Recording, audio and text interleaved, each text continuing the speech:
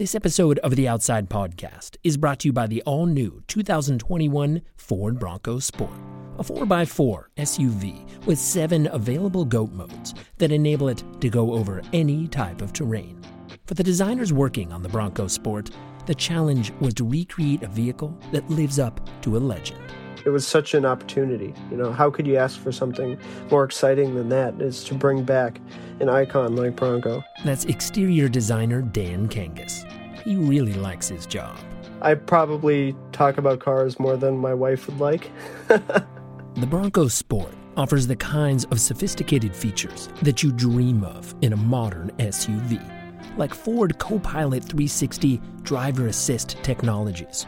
And yet, the look and feel is true to the classic and rugged Bronco heritage. It's like a tool.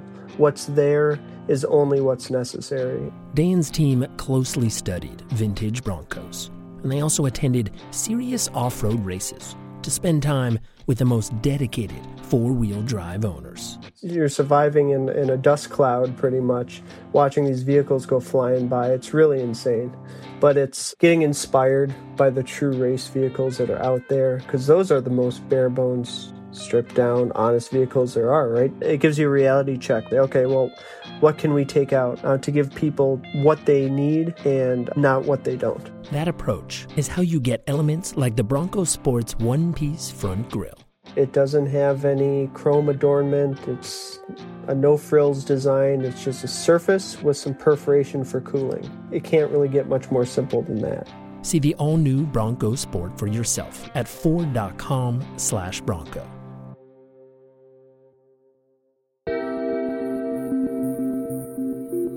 From Outside Magazine, this is the Outside Podcast.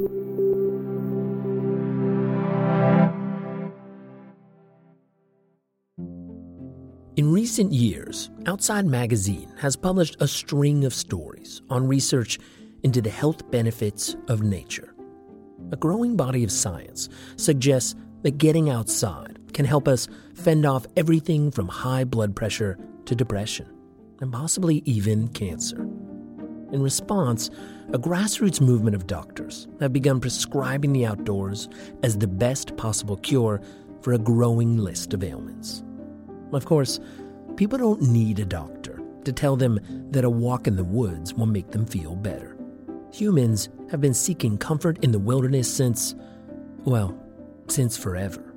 This week, for the final episode in our Spring Wildfile series, producer Natalia Luderman brings us the story of a woman who was desperate for healing and found it all on her own at the edge of a stream. Hearing Kayla Lockhart talk about fly fishing makes me want to drop whatever I'm doing and pick up a rod, which is impressive given that the closest I've ever come to fly fishing is watching a river runs through it, and I'm not even sure I got through the whole movie. But getting someone who's never been fishing to go out on the water and lose themselves in the effort of flinging a fake insect through the air and just hoping against hope that they catch something, that's what Kayla loves. Because she knows that fly fishing can provide relief from the worst kinds of fear and pain. Here she is describing the first time fly fishing helped her fend off a panic attack when she was 23 years old and her whole world was collapsing. The feeling of just like a huge sense of relief. I felt like I just unloaded a pile of bricks off of my chest, and my brain wasn't thinking about what I should have done differently. It wasn't thinking of what's going to happen. It was just, I was there. I was staring at this water. I was listening to it moving. I was looking up at the trees. I was looking for bugs to see if anything was hatching. I was looking at my flies.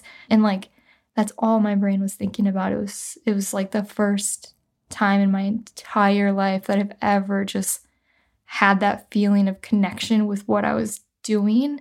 That day changed everything for Kayla. She had discovered a tool that would quiet all the alarm bells in her head and let her take a break from the chaos of her family. And she'd been looking for that tool for a really long time. I guess I could say that around 6 and 7 years old is when my childhood, it sounds so harsh, but I wouldn't say ended. That's a little dramatic, but it definitely took a huge turn from what I had known and had surrounding me. Kayla was born in a small town in northern Minnesota. She had an older and younger sister who were close to her in age, and a dad whose family had a long tradition of hunting and what she now calls conventional fishing. I wouldn't say that I wasn't given an option, but it was something that growing up was just a part of who you are. And luckily, my dad took me under his wing because I was the only one out of me and my sisters that really took a liking to being outside. When Kayla was 6, her parents split up, and her dad would play only a minor role in his daughter's lives for many years. Her mom got a new boyfriend, and things got really difficult. He is the reason my mom started using drugs in the beginning. So like a lot of the changes in my upbringing, I definitely cast a lot of blame towards him. Kayla's home life became chaotic. There were drugs and abuse, and the police would get called. In the middle of this, her mom and boyfriend also had a daughter, so there were now 4 young girls living in a very unstable situation. To me, it was normal mode, what I thought when I was growing up. Like I would say it all felt normal, but it was something that I also knew that I should be ashamed of. Like, I would do everything to hide what happened in my home life from my school and friend life. It was like completely separate worlds. When Kayla was 14, her home was raided by the police while she was there with her best friend, but they didn't even talk about it. I never confided in her. I never talked about it. It was just something that we both knew and were aware of in my life, but we never talked about it or anything. I would just bottle it all in and keep that buried and then deal with it in my 30s.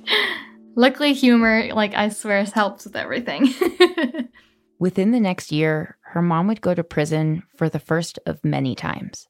Kayla and her sisters were forced to split up. Her older sister moved in with a friend, and her younger sister went into foster care. Their half-sister, Adria, who was only 4 at the time, was adopted into a family that didn't want her to have any contact with her sisters, so they lost touch with her for many years. Kayla was just desperate to be in control of her own life, so she applied to be legally emancipated. I just was like, well, this is what I have to do. I don't have another option. My mom's in prison. I don't want to go to foster care, and I knew that.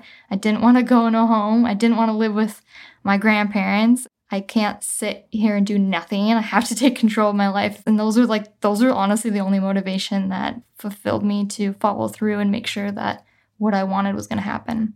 The process meant that Kayla, who was still just 15, had to go in front of a judge. You make a case and it's almost like you're suing your parents in a way because they still have to agree to it. They still have to say okay, I'll no longer be your, parental guardian and you're legally 18 in the eyes of the state. And so, but I did have to do a lot of proving to it. I had to have my schoolwork all in order. I had to have a job. I had to make enough money to show the courts that I can take care of myself, essentially. Kayla pulled it off, and so officially began taking care of herself. She lived with a friend's family at first, but just before she turned 17, she got her own apartment. Meanwhile, she had almost no contact with her mom. Pretty much from 16 to 23, the only relationship I really had with my mom was writing cards back and forth to her in prison, real letters, not even emails. Being on her own so young wasn't easy, but she got through it. And eventually, things started to feel a little better. She and her sisters were able to reconnect with their younger half-sister, Adria, who became especially close with Kayla, even though they're 10 years apart in age. When Kayla was in her early 20s, her mom was released from a long prison sentence and seemed to be pulling herself together. She got a job and a place to live and was taking regular drug tests.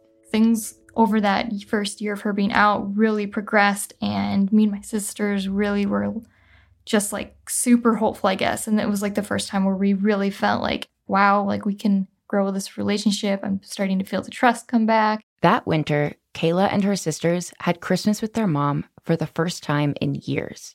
But soon after, things turned dark. Kayla's mom had been using again. They found out when the police raided her house. I felt like my trust was betrayed, and I just felt so used emotionally, I guess, because I really, really thought that was the time that it was over and done with. And so it was really, really hard. Suddenly, everything was falling apart for Kayla. In addition to her mom's relapse, her boss at the chiropractic clinic where she worked was making her miserable. and her relationship with her boyfriend at the time was crumbling. Kayla had been plagued with anxiety her whole life, but now she was reaching a breaking point. It was just felt like my whole world was just collapsing in on me, and I couldn't take anything else. And so that's when I was like searching for something to help me. She literally means searching online. That's how she found her way into fly fishing. Honestly, I just Googled it. It sounds so silly, but that's what a 23-year-old does, is you Google something when you want to know about it. And I started watching videos, and then it just felt like it was something to distract me at the time is what I was more or less looking for. Kayla bought herself a fly rod and took a class at her local shop. And slowly, she got the hang of it. Fly fishing was the first thing that I could just claim as my own. I didn't have, my dad to teach me. Several months after her mom's place was raided, the court system had gone through its motions, and she was once again headed back to prison. The news sent Kayla into a tailspin. I have struggled with panic attacks my whole life, and I know when it's coming. Like, I can feel that buildup in me. I know all the signs that lead to it, but yet you just feel like you can't stop it from happening. Except this time, she could. Kayla drove out to a small creek in rural northern Minnesota, got out her fly rod, walked into the water, and began casting. It was the biggest sense of relief that I've ever felt, and it was something that, I felt so lucky to even have been able to find it. I was just like, wow, this is exactly what I needed. We'll be right back.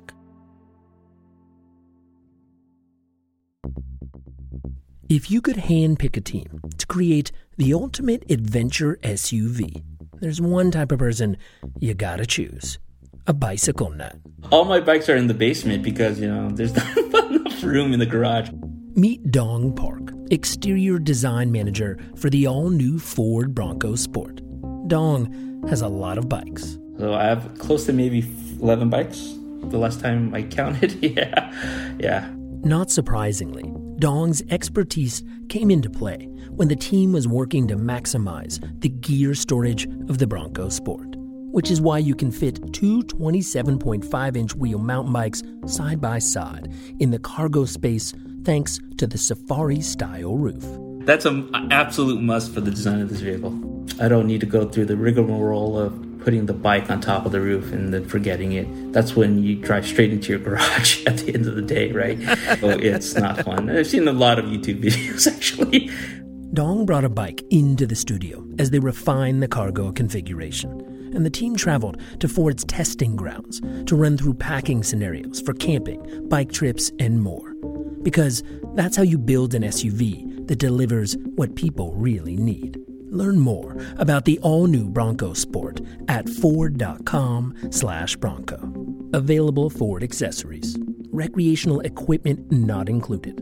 Limited availability. See dealer for available inventory stock. That day on the water, when Kayla found relief from her panic through fly fishing, was a revelation. For the first time in her life, she had a way to control the anxiety that she developed through years of trauma, and she didn't require help from anyone else to do it. She started fishing whenever she could. The more and more I did it, and the more I went fishing, and the more I used that as a tool in my box, as something to help me, just made me not so scared to get overwhelmed. But when I do get stressed, it makes my anxiety even worse, because then I get anxious about having a panic attack, which sounds counterintuitive, but it made the panic attacks, I guess, not seem so scary, because now I have this thing that I can go and it will help me. And I don't know what I would have done if I wouldn't have picked up a fly rod back then.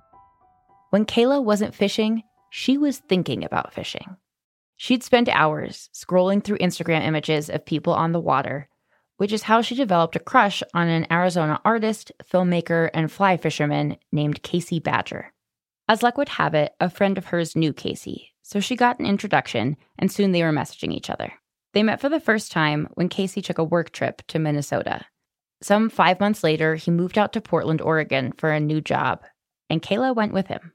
It was 5 months of just pretty much texting. I would even say that it still felt so new. You could have said we were dating for 4 days and I would have believed you, because it felt so new when I moved in with him. Kayla had never been outside the Midwest. She was homesick, but she had fly fishing. And now she felt like everyone else should have it too.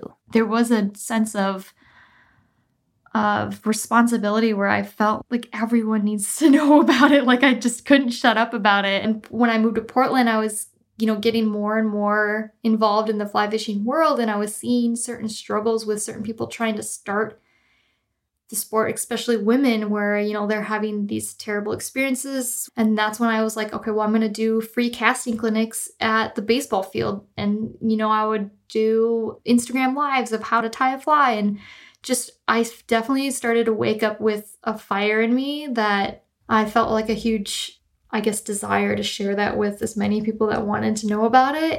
Even as Kayla began to feel more comfortable in Portland, her family challenges in Minnesota hadn't gone away. She shared very little of her past with Casey.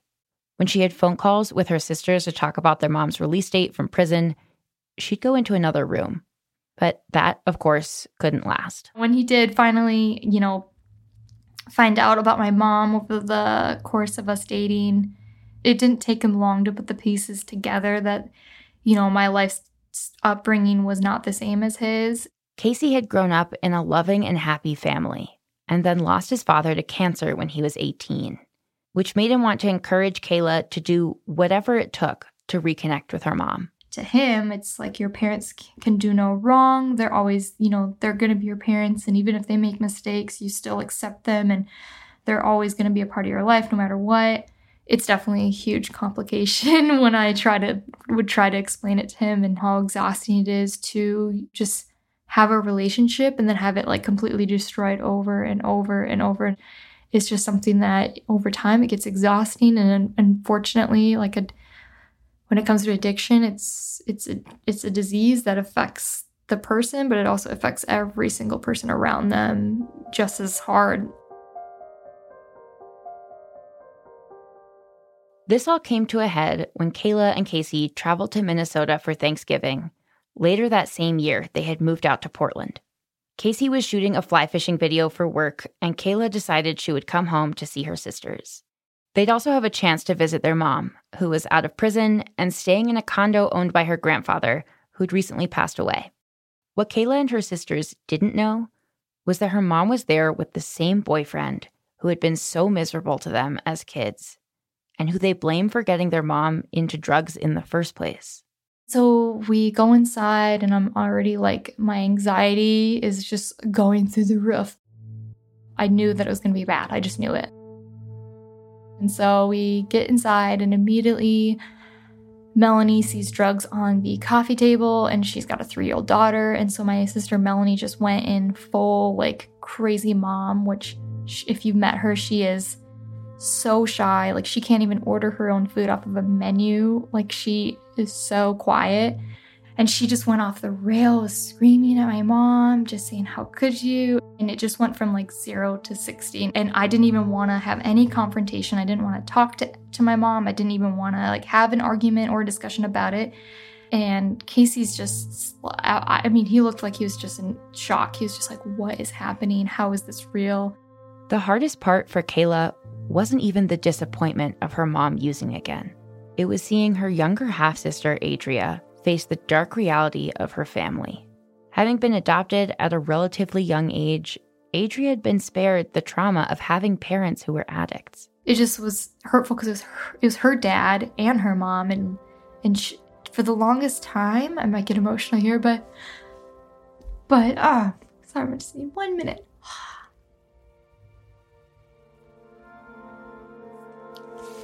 But I always hoped that she had it different than me and my sisters, and so the fact that she had to be there for that would have been the first time that she would have witnessed that type of stuff, and so that hurt the most.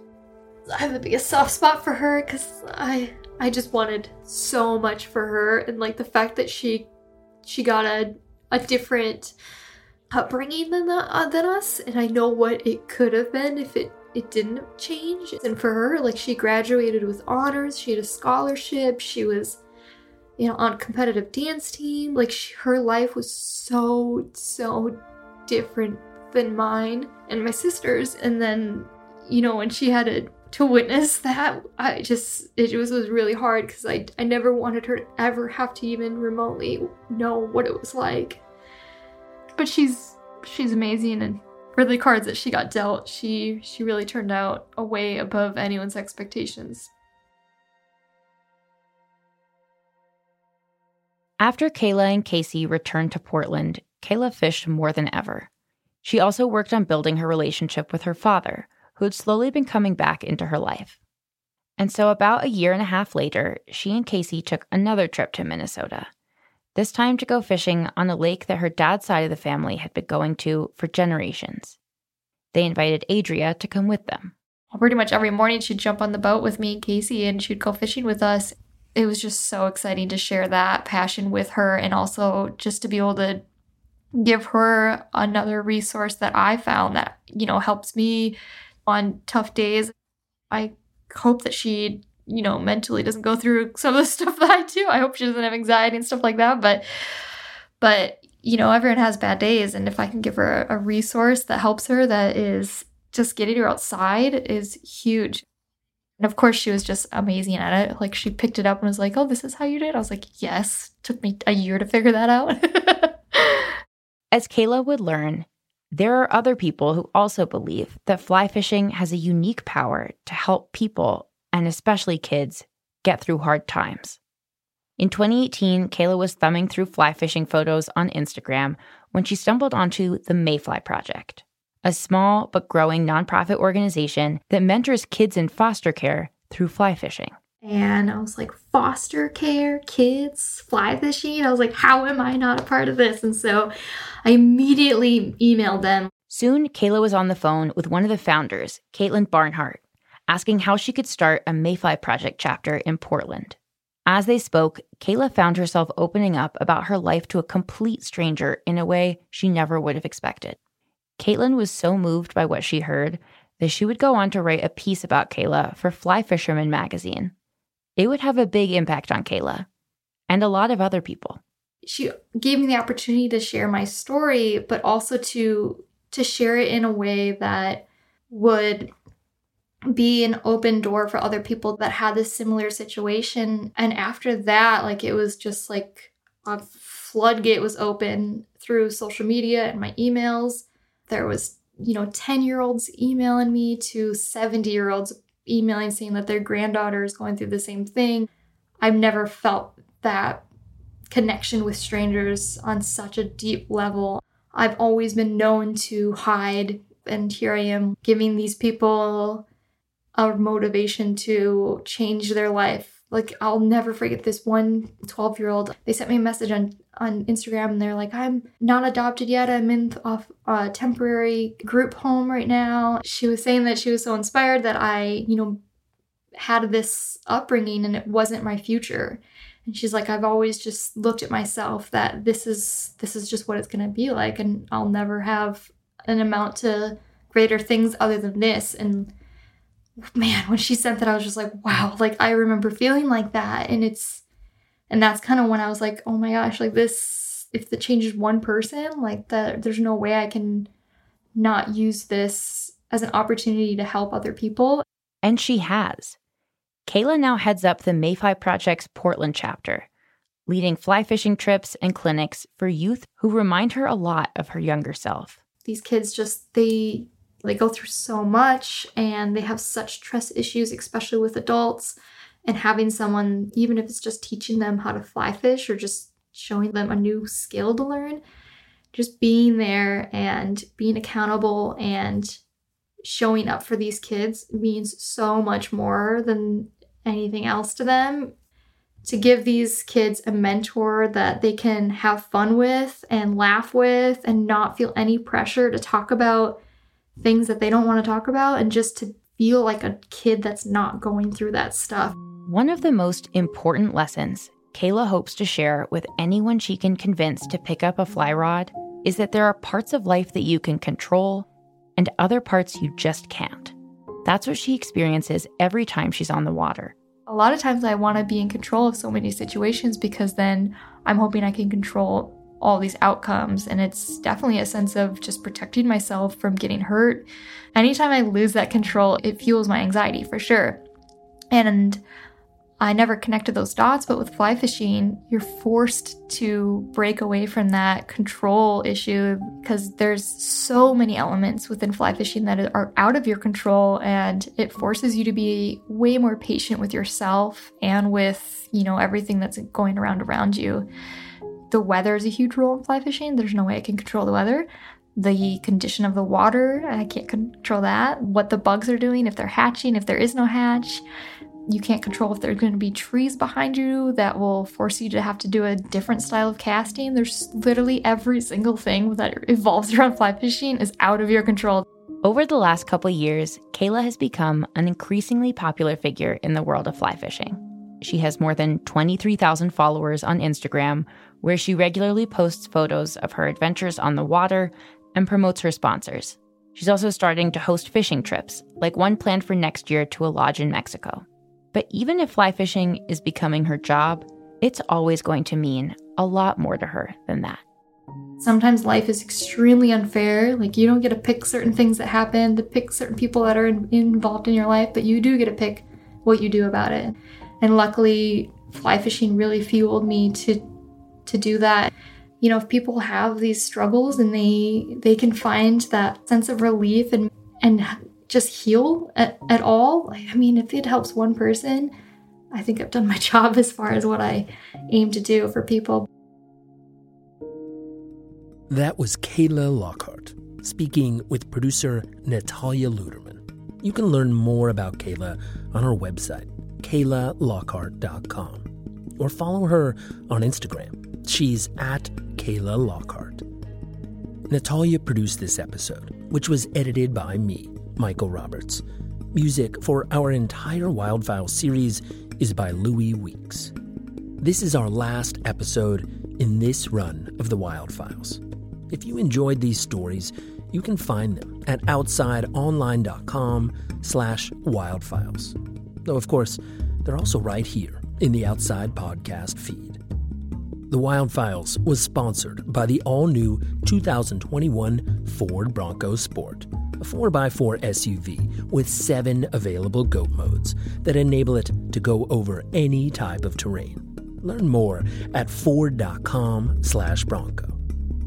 We're going back to 1 episode a week through the end of the summer, with new episodes publishing on Wednesdays. You can follow the Outside Podcast wherever you get your audio. Thanks for listening.